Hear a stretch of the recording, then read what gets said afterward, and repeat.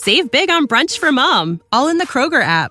Get 16-ounce packs of flavorful Angus 90% lean ground sirloin for $4.99 each with a digital coupon. Then buy 2, get 2 free on 12 packs of delicious Coca-Cola, Pepsi, or 7-Up, all with your card. Shop these deals at your local Kroger, less than 5 miles away. Or tap the screen now to download the Kroger app to save big today. Kroger, fresh for everyone. Prices and product availability subject to change. Restrictions apply. See site for details.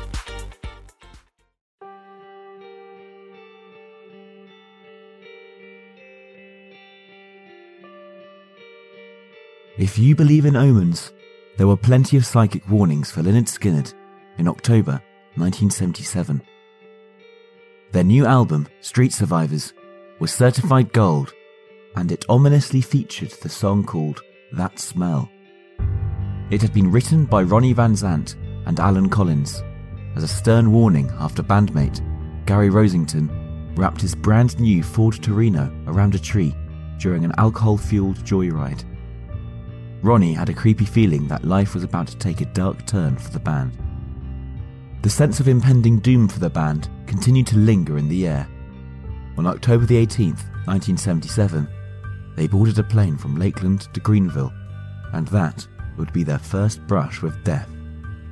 After a concert in Greenville, the following day on October 20th, 1977, the band had boarded a chartered flight for the next stop of their tour in Baton Rouge. At roughly 6:42 p.m, the plane ran out of fuel near the end of the flight and would crash into a remote forest a short distance from the Mississippi-Louisiana border.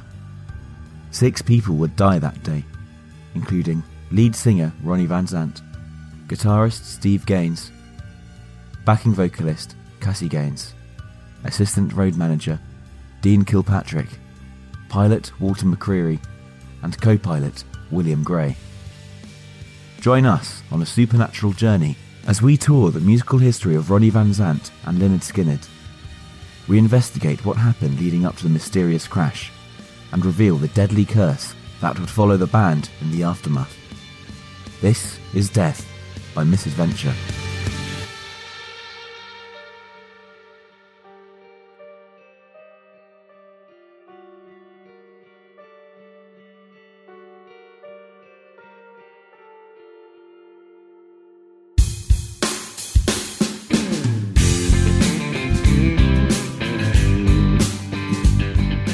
Jacksonville, Florida was a small city in the 1940s. Still shy of 200,000 people, it lay on the Atlantic Ocean just south of the Florida-Georgia border. Sleepy, hot, and a mix of middle class and poor, it was heavily Baptist and hella conservative.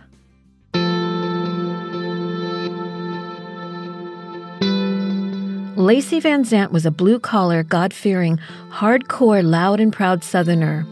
He earned his living driving an 18-wheeler. Lacey and his wife, Marion, lived on the rough edge of Jacksonville known as Shantytown, where you learned to fight for what little you had. Together, the couple had 6 children, 3 girls named Darlene, Marlene, and Joanne, also 3 boys, Johnny, Donnie, and the oldest, Ronnie. Ronnie Van Zant was born on January 15, 1948, under the zodiac sign of Capricorn, at St. Vincent's Hospital in Jacksonville. He grew to be a short, scrappy kid who was the toughest on the block. Ronnie's home was located near a dirt racetrack, and the kids would wait outside the fence for tires to fly loose so they could sell them back to the hot rod drivers. Whoopings were common in the Van Zant home, and Lacey liked to tell a story about the time he got down on his knees to teach Ronnie how to box. The toddler, he claimed, gave him a black eye. Lacey was a pro boxer and was proud to teach his boys how to fight and learn how to inflict the greatest possible damage. While Ronnie loved and excelled at baseball and boxing, his dad gave him a deep love for fishing, a love that would stay with him during his short but memorable life. Lacey played a little guitar and liked country music. Merle Haggard and Conway Twitty rang from the radio in their modest one-story home on a daily basis. His disciplinary style may have bordered on abuse, but he raised his boys to have a solid work ethic and drove Ronnie's steel determination to become a rock star. In high school, Ronnie heard that one of his schoolmates were starting a band. Cocky as hell, when he showed up for the audition, he told the band point blank he was their new singer. No one dared to tell Ronnie no, so he elbowed his way into the new band named Us. Soon after that, Gary Rossington and Bob Burns joined the group and recruited other players, including guitarist Alan Collins, the southern rock band that would later become Lynyrd Skynyrd. The band went through several name changes, My Backyard, the Noble Five, before becoming the 1% in 1968. Still known as the 1% in 1969, Ronnie sought a new name for the band after growing tired of smart-ass comments from the audience that said the band had 1% talent.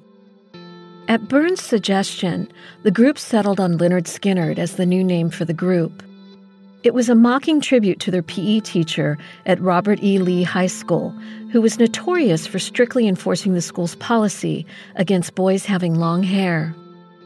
In these formative years, Lynyrd Skynyrd rehearsed at whoever's family house could stand the volume. They eventually found a tin-roofed shack out in the sticks that they named the Hell House, due to the oppressive heat and bugs from the nearby lake. Ronnie would make the band practice long hours, and the pain and sweat eventually paid off. They were offered a record deal in 1970, but Ronnie turned it down because it was with Capricorn Records, who Allman Brothers were signed to, and he didn't want the band to be on his competitor's label. However, Lynyrd Skynyrd continued to perform to packed shows throughout the South in the early 1970s, cultivating their unique blues rock sound. During this time, the band experienced some lineup changes and added a new member. In 1972, roadie Bill Powell became the band's keyboardist after Ronnie heard him playing a rocking rendition of Freebird. Soon, the band's patience and tenacity paid off when they were spotted in a club by Al Kooper, a record producer and founder of Blood, Sweat, and Tears. Cooper was knocked out by what he heard and walked the band into MCA Records, and they were signed immediately.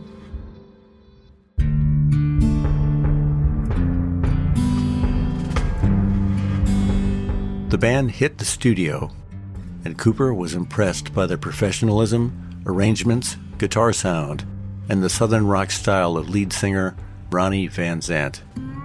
In Cooper's eyes, according to Classic Rock magazine, Lynyrd Skynyrd were his Allman Brothers, and they were poised to be the next band to capture the southern rock crown. However, Leon Wilkinson, citing nervousness about fame, temporarily left the band during the early recording sessions for their first album, only playing on 2 tracks, and was replaced on bass by Ed King.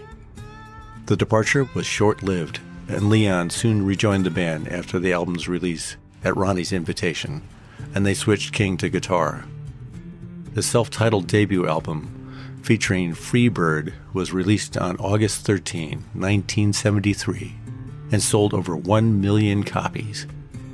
A few months later, the band hit the road and took the opening slot for the Who tour. The band's 1974 follow-up album, Second Helping, featured the hit single Sweet Home Alabama. The song was written by the band as an answer to 2 songs, Southern Man and Alabama by Neil Young, which dealt with themes of racism and slavery in the American South. However, the cracks were slowly starting to show inside the band, and fame took its toll on drummer Bob Burns. In January, he left the band after suffering a mental breakdown during a European tour. Burns, who'd been playing poorly and suffering Ronnie's wrath regularly, freaked and tossed the hotel's beloved resident cat out his 4th-floor window, making for a grisly kitty splat outside the establishment's front door. He later went after the road manager with a pickaxe. Somehow, the band got through the 2-week tour, but made a point of putting Burns on a separate flight home, and he was immediately replaced by Kentucky native and former U.S. Marine Artemis Pyle. Ronnie, always the perfectionist, made his new drummer follow a precise routine. He had to do the same crashes and rolls at the same time every night, or he would get upset. The band's 3rd album, Nothing Fancy, was recorded in 17 days but lacked the special magic of Lynyrd Skynyrd's 2 previous releases. Cooper, unhappy with the results, parted ways with the band by mutual agreement before its release. The original lineup continued to unravel, and midway through the Nothin' Fancy tour, guitarist Ed King abruptly left the band after falling out with Ronnie after he belittled him in front of his bandmates. But the show must go on, and Lynyrd Skynyrd continued for the next several months with only 2 guitarists rather than their usual 3-guitar army. The band would continue to make changes, and in January 1976, Ronnie added backup singers Leslie Hawkins, Cassie Gaines, and JoJo Billingsley, called the Honkettes. The band's 4th album, Give Me Back My Bullets, was released but did not achieve the same success as the previous albums. Ronnie and Alan felt the band was missing its signature sound without the 3-guitar attack, and the search began. After auditioning several guitarists, backup singer Cassie Gaines recommended her younger brother Steve. He was invited to audition on stage with Lynyrd Skynyrd at a concert in Kansas City on May 11th, 1976. Liking what they heard, the band jammed with him several more times before he joined the group in June. With Steve Gaines on board, they recorded the double live album, One More from the Road, at the Fox Theater in Atlanta.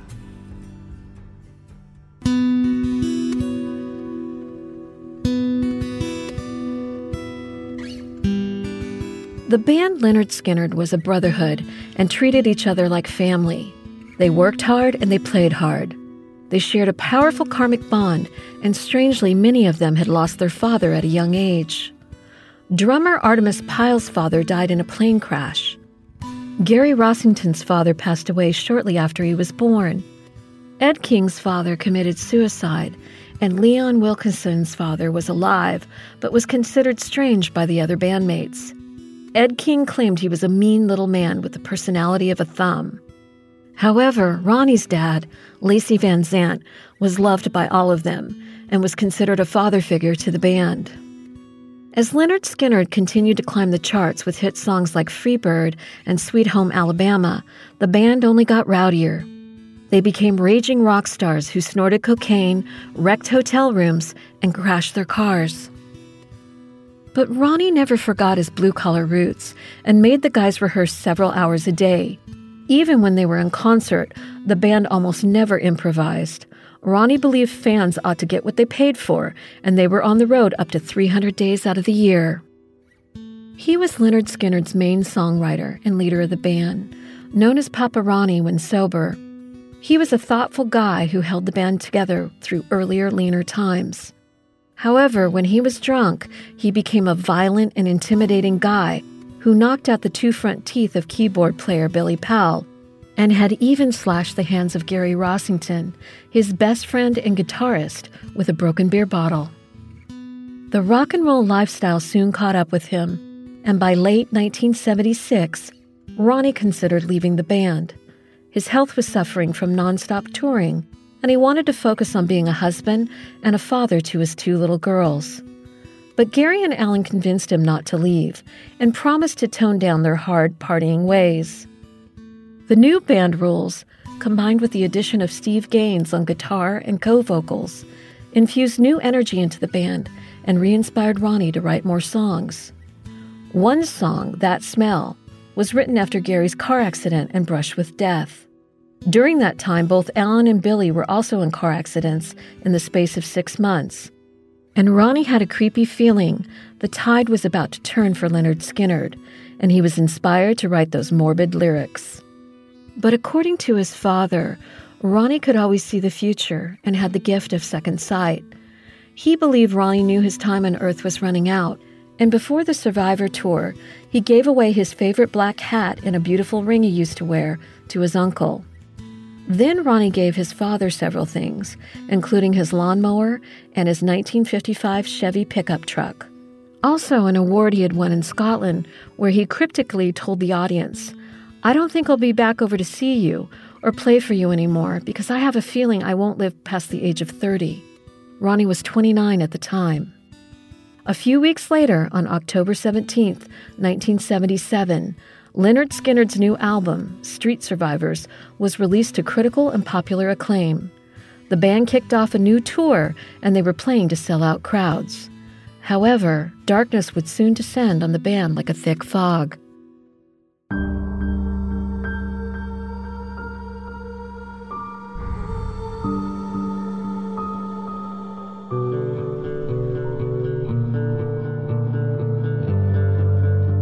you believe in omens, there were plenty of warnings for the band Lynyrd Skynyrd in October 1977. Their new album, Street Survivors, was certified gold, and it featured the song called That Smell. Now they call you Prince Charming. Can't speak a word when you're full of lewds. Say you'll be alright come tomorrow, but tomorrow might not be here for you. Ooh, that smell. The smell of death surrounds you. The band's psychic warnings were compounded by the fact that Ronnie Van Zant, born with the life path number 11, had what his father called the second sight.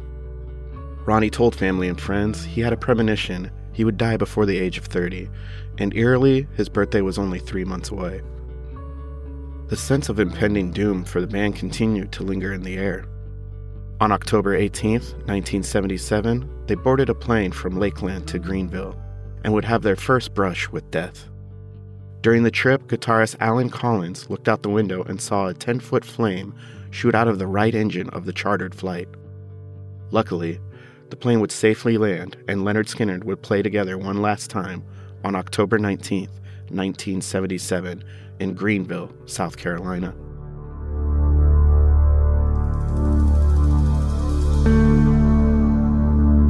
The following day, they boarded the flight for the next stop of their tour.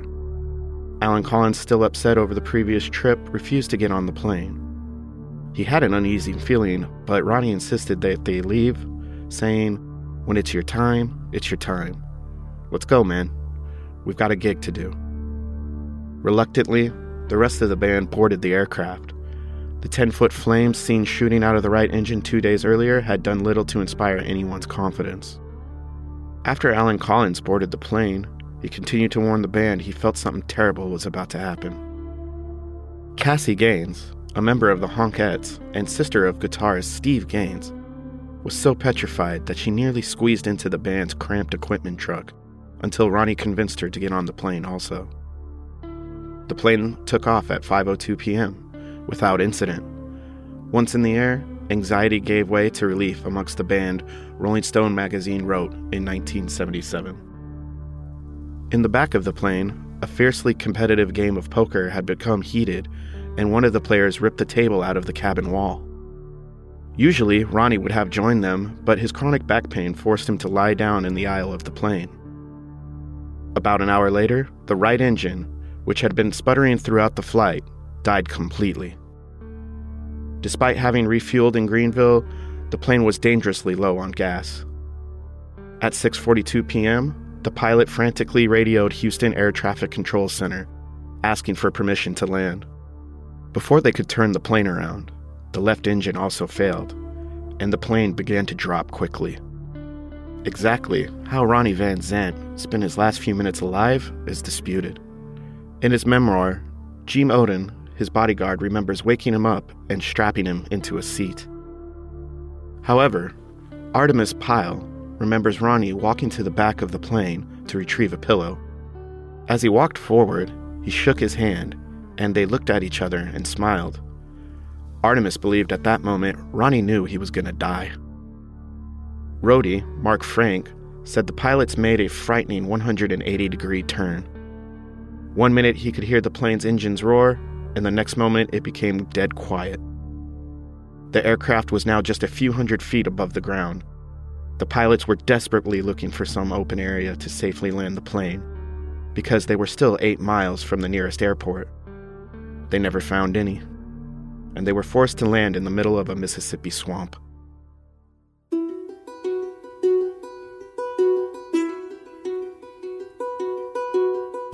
Upon impact, lead singer Ronnie Van Zant would die instantly of blunt force trauma to the head. Assistant road manager Dean Kilpatrick was also killed on impact, along with guitarist Steve Gaines. But his sister Cassie lived a short time longer before succumbing to blood loss. The lifeless bodies of both pilots remained strapped in their cockpit seats, suspended upside down from a nearby tree. Billy Powell's nose had been nearly torn off his face after he crashed headfirst through a table. 10 feet above the carnage, Leslie Hawkins and Bill Sykes, a television crew that had accompanied the band, were alive but stuck in a tree. They waited, barely daring to breathe, until help could arrive. 3 lone passengers, including Mark Frank, drummer Artemis Pyle, and sound engineer Ken Pedden, crawled out of a hole in the tail of the fuselage and went up to look for help. Artemis Pyle emerged from the wreck with several shattered ribs. But he was well enough to walk, and nothing was going to stop him from getting his bandmates help. He was a former Marine, and he believed it was his duty to leave no one behind. A few hours later, when Ronnie's wife was notified there had been a plane crash, she instantly knew her husband was dead. Judy Van Zandt would later state in an interview, "Ronnie told me so many times that he would die before he was 30. I realized that he really knew what he was talking about."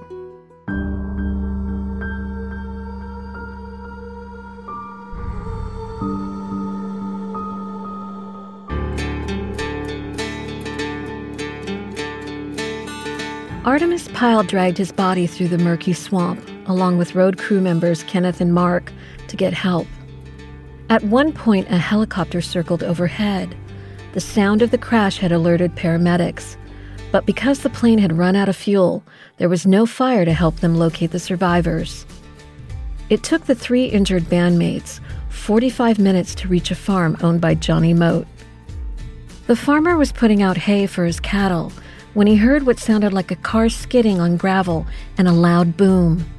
When he saw the men soaked in blood with long hair and screaming, the farmer initially assumed that they were up to no good and fired a warning shot. Artemis and the 2 others hit the ground, and they yelled they were just in a plane crash. Though initially skeptical, eventually Moat realized they were telling the truth and quickly mobilized his neighbors to head for the crash site.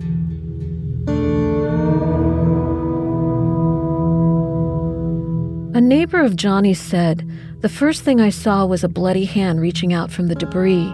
Folks were all mashed together. We'd move one and there would be another one laying there." Volunteer fireman Jamie Wall reached the scene and began moving people out of the wreckage with a hatchet.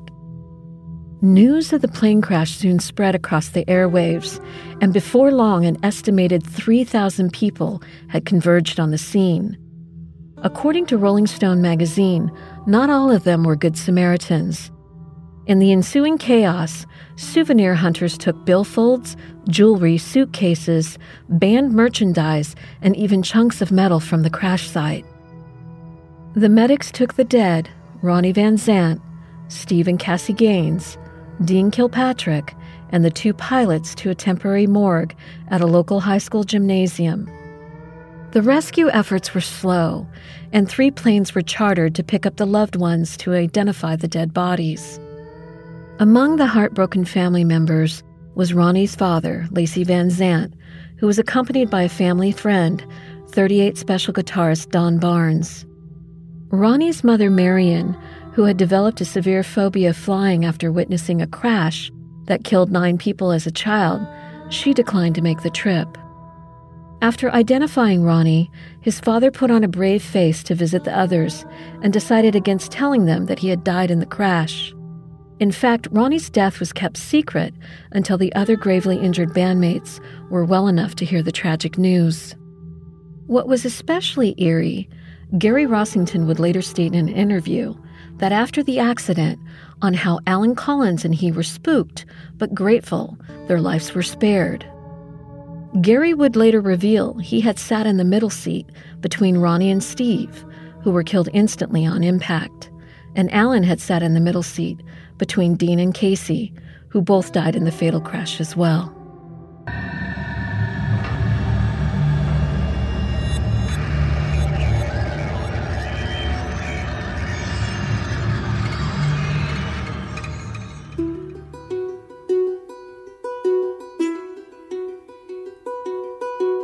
The band's 5th album, Street Survivors, was released 3 days before the plane crash. Eerily, the album cover showed the band engulfed in flames.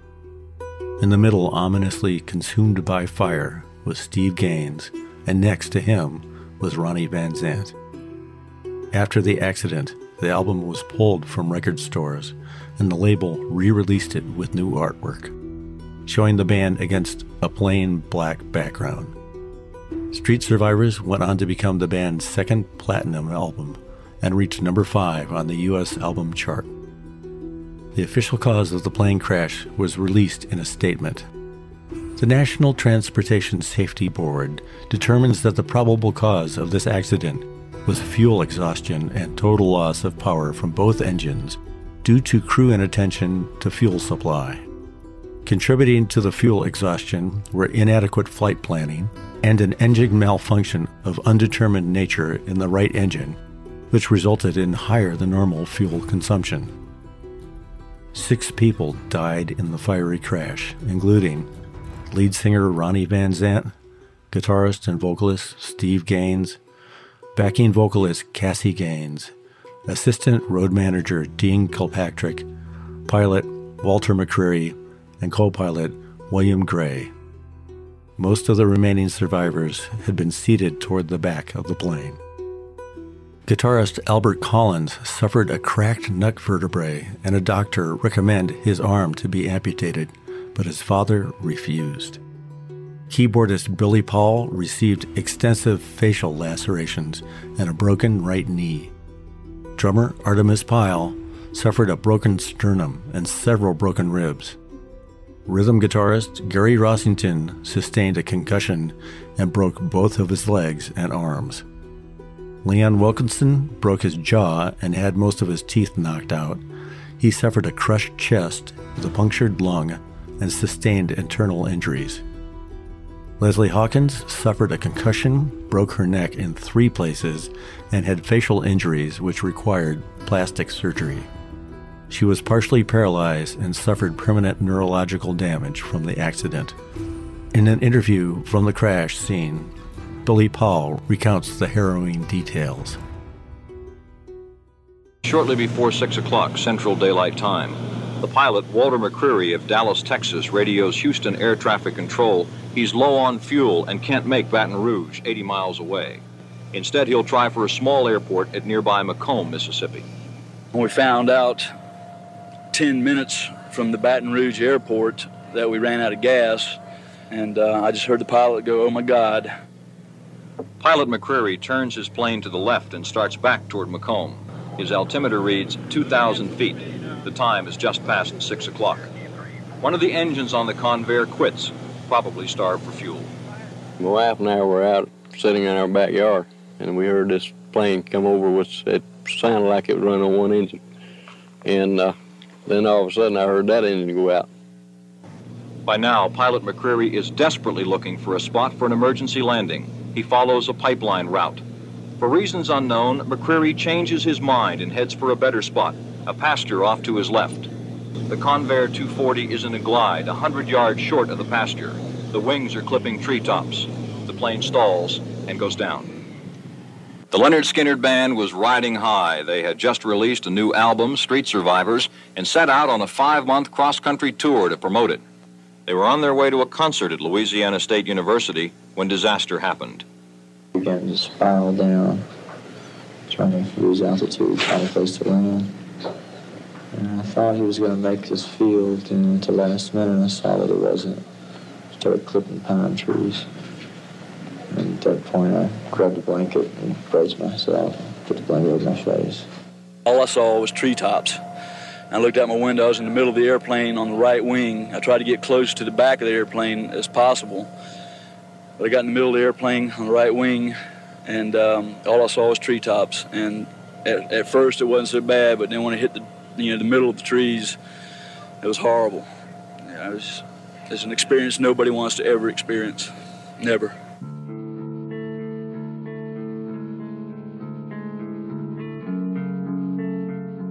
A private ceremony was held for Ronnie Van Zant on October 25th.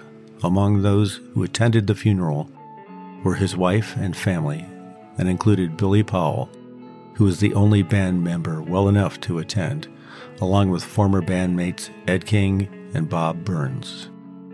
Other mourners included Dickie Betts of the Allman Brothers, Charlie Daniels, and Al Kooper of Blood, Sweat, and Tears.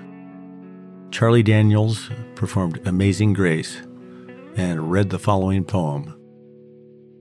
A brief candle, both ends burning in an endless smile, a bust wheel turning, a friend to share a lonesome time, a handshake and a sip of wine.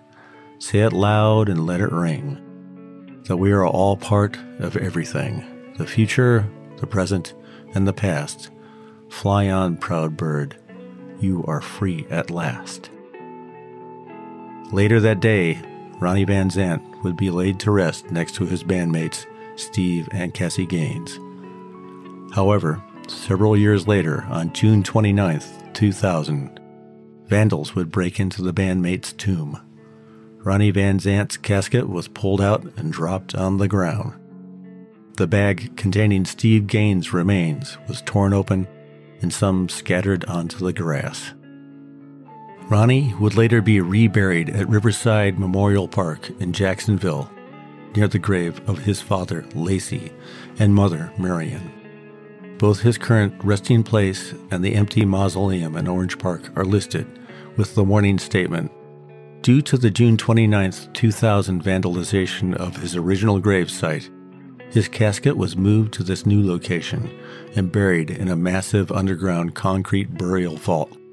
To open the vault would require a tractor with a lift capacity of several tons.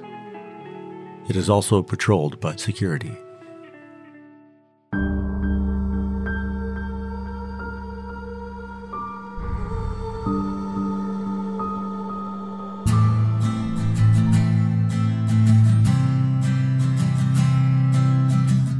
In the aftermath, the surviving band members of Lynyrd Skynyrd continued to be haunted and eerily connected by the tragic history they shared. Ed King, who walked out on the band during the infamous 1975 Torture Tour on May 27th, was replaced by Steve Gaines, who died on the plane crash on October 20th, 1977. Later, King was shocked to find out when he visited Gaines' grave. They shared the exact same birthday, September 14th, 1949. Another band member who escaped death was JoJo Billingsley, who hadn't been with the band at the beginning of the Street Survivor tour. At the time, some people believed she was fired because she was having an affair with the very married Allen Collins. However, that was never confirmed, but she would later state in an interview, the night before the show in Greenville, Ronnie called to ask her to rejoin the tour. But fate stepped in, and JoJo would never make the flight because of a strange feeling she had while talking to Ronnie. An inner voice told her to wait, and she decided to skip the Greenville show and meet the band in Little Rock instead. Later that night, JoJo had a vivid dream of Lynyrd Skynyrd's chartered plane crashing. Spooked by her vision, the following day she called everyone on the flight list and left a message to warn them. Allen Collins called her back, and she told him about her haunting dream. He said to her, "Joe, it's funny you mentioned that, because I was looking out the window yesterday, and I saw fire coming out of the wing." Allen tried to warn the band, but they boarded the flight anyway.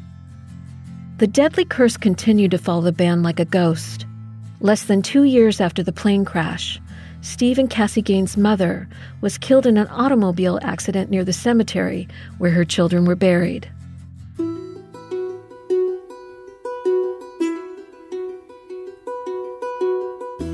Tragedy would strike again when Allen Collins was on stage with his new band. After a performance in November 1981, Allen received a phone call telling him that his pregnant wife, Kathy, had started bleeding in a movie theater and was rushed to the local hospital where she died. Suddenly, the guitarist was a widow with 2 little girls to take care of. Allen soon slid into a downward spiral of drugs and alcohol and isolated himself from family and friends. His misfortune would continue, and on January 29, 1986, he crashed his new black Ford Thunderbird, claiming the life of his then-girlfriend, Deborah Watts, and left him paralyzed from the waist down, with limited use of his arms and hands. 1 year later, Lynyrd Skynyrd would reunite for a short 6-week tour with fellow early members Ed King, Billy Powell and Leon Wilkinson, along with Artemis Pyle, Lynyrd Skynyrd's drummer at the time of the plane crash, along with Ronnie's little brother, Johnny Van Zant, as the lead singer. The band kicked off their first show at the Concord Pavilion on September 23, 1987, to commemorate the 10-year anniversary of the tragic plane crash. Alan, who was charged with manslaughter for the death of his girlfriend, took a plea bargain for the 1986 car accident. As part of his sentence, he was required to address fans at every Lynyrd Skynyrd concert with an explanation of why he could not perform, citing the dangers of drinking and driving, as well as drugs and alcohol. 4 years later, he would pass away on January 23, 1990, from chronic pneumonia at the age of 37, and was laid to rest next to his wife Kathy in Jacksonville, Florida.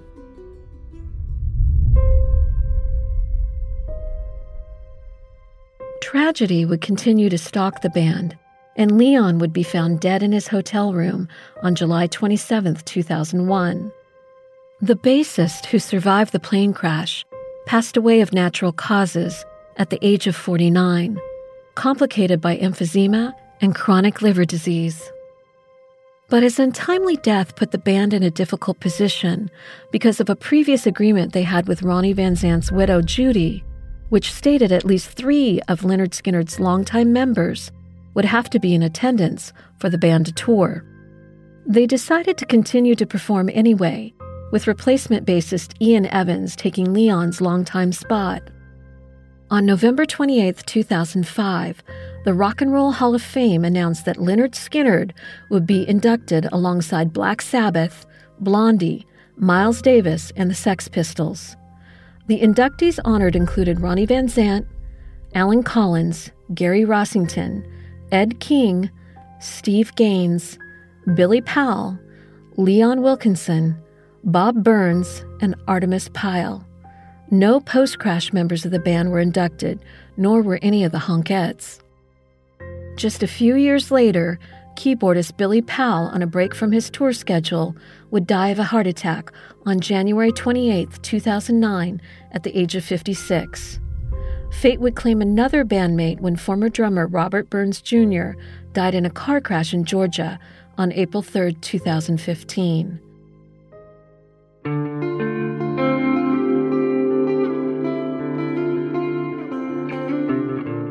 In 2017, Gary Rossington, along with the estates of the band members that perished in the group's 1977 plane crash, Ronnie Van Zant, along with Steve and Cassie Gaines, sued to stop production on Cleopatra Records and Artemis Pyle's biopic, Street Survivors, the true story of the Lynyrd Skynyrd plane crash. In the lawsuit obtained by Rolling Stone, Lynyrd Skynyrd argued that although Pyle was free to exploit his own personal life story for the film, the band believed the biopic violated a 1988 consent order that members, including Pyle, agreed to in regards to who controlled the Lynyrd Skynyrd copyright. However, in 2018, Artemis Pyle, after an appeal, would win the lawsuit against the band and was given the green light to release the film. Sadly, founding member Ed King, who is credited as the co-writer on the band's greatest hit, Sweet Home Alabama, died on August 22, 2018, at his home in Nashville of lung cancer. Today, only one original band member, Gary Rossington, is still alive as of 2019. But he doesn't need aches and pains to remind him of that fateful day, and claims the crash continues to haunt him. Gary told the Easy Reader every year on the anniversary of the crash, right around the evening time when it happened, time stands still for a moment, and it gets weird for him. He said his wife Dale leaves him alone with his thoughts to remember and grieve. Over the years, Gary's health issues have worsened to the point that he has to take a battery of nitroglycerin pills to stay alive, and doctors have urged him to get off the road. But still, the band plays on, and Lynyrd Skynyrd's legacy continues. Currently, they've added 21 more dates to their farewell tour, including Canada and Europe for 2019.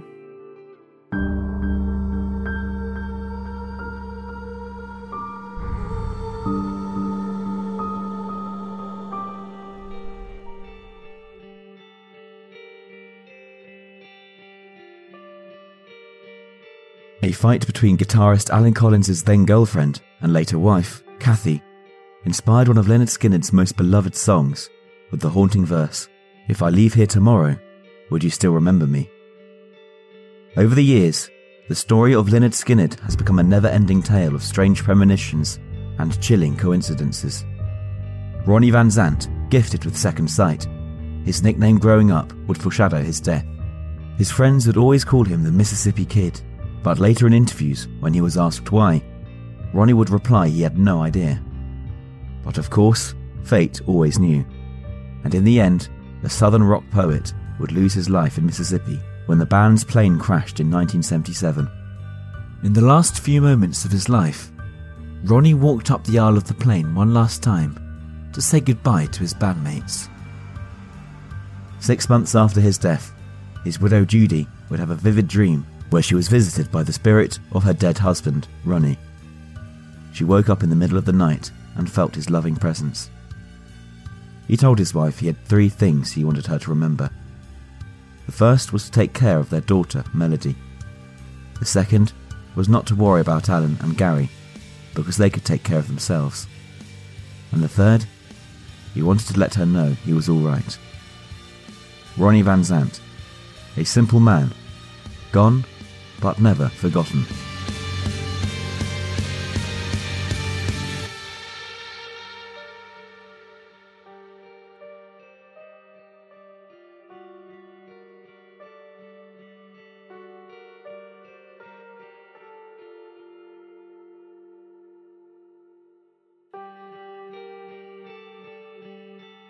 Death by Misadventure was produced by Cosmic Media and written by me, JC Nova.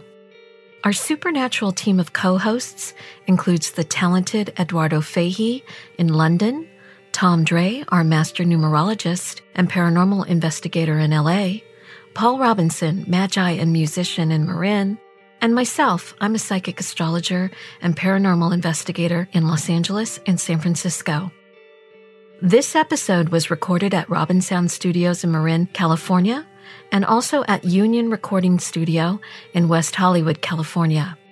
Kudos to sound engineers Paul Robinson and Noah Shanklin. A special thanks to audio producer Christopher Lang in Tucson, who brings each episode to life, and Paulina from Upper Planet in London. She's responsible for the super cool design of our official website. She's also the designer for one of our favorite true crime podcasts, Case File. Please like and follow us on Facebook at www.facebook.com/deathbymisadventurepodcast. Each episode is available for download direct via our website at deathbymisadventure.co.uk and also at iTunes, Google Play, Castbox, Spotify, Podbean, TuneIn, Radio Public, and Stitcher. Last but not least, our podcast is hosted by Libsyn. I'm JC Nova, and this has been Death by Misadventure. Thanks for listening.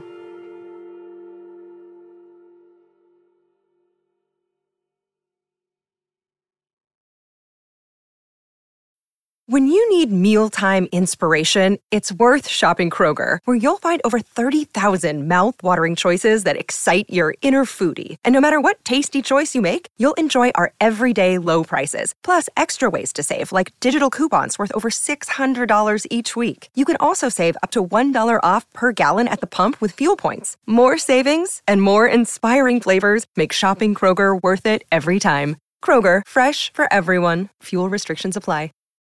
When you need mealtime inspiration, it's worth shopping Kroger, where you'll find over 30,000 mouth-watering choices that excite your inner foodie. And no matter what tasty choice you make, you'll enjoy our everyday low prices, plus extra ways to save, like digital coupons worth over $600 each week. You can also save up to $1 off per gallon at the pump with fuel points. More savings and more inspiring flavors make shopping Kroger worth it every time. Kroger, fresh for everyone. Fuel restrictions apply.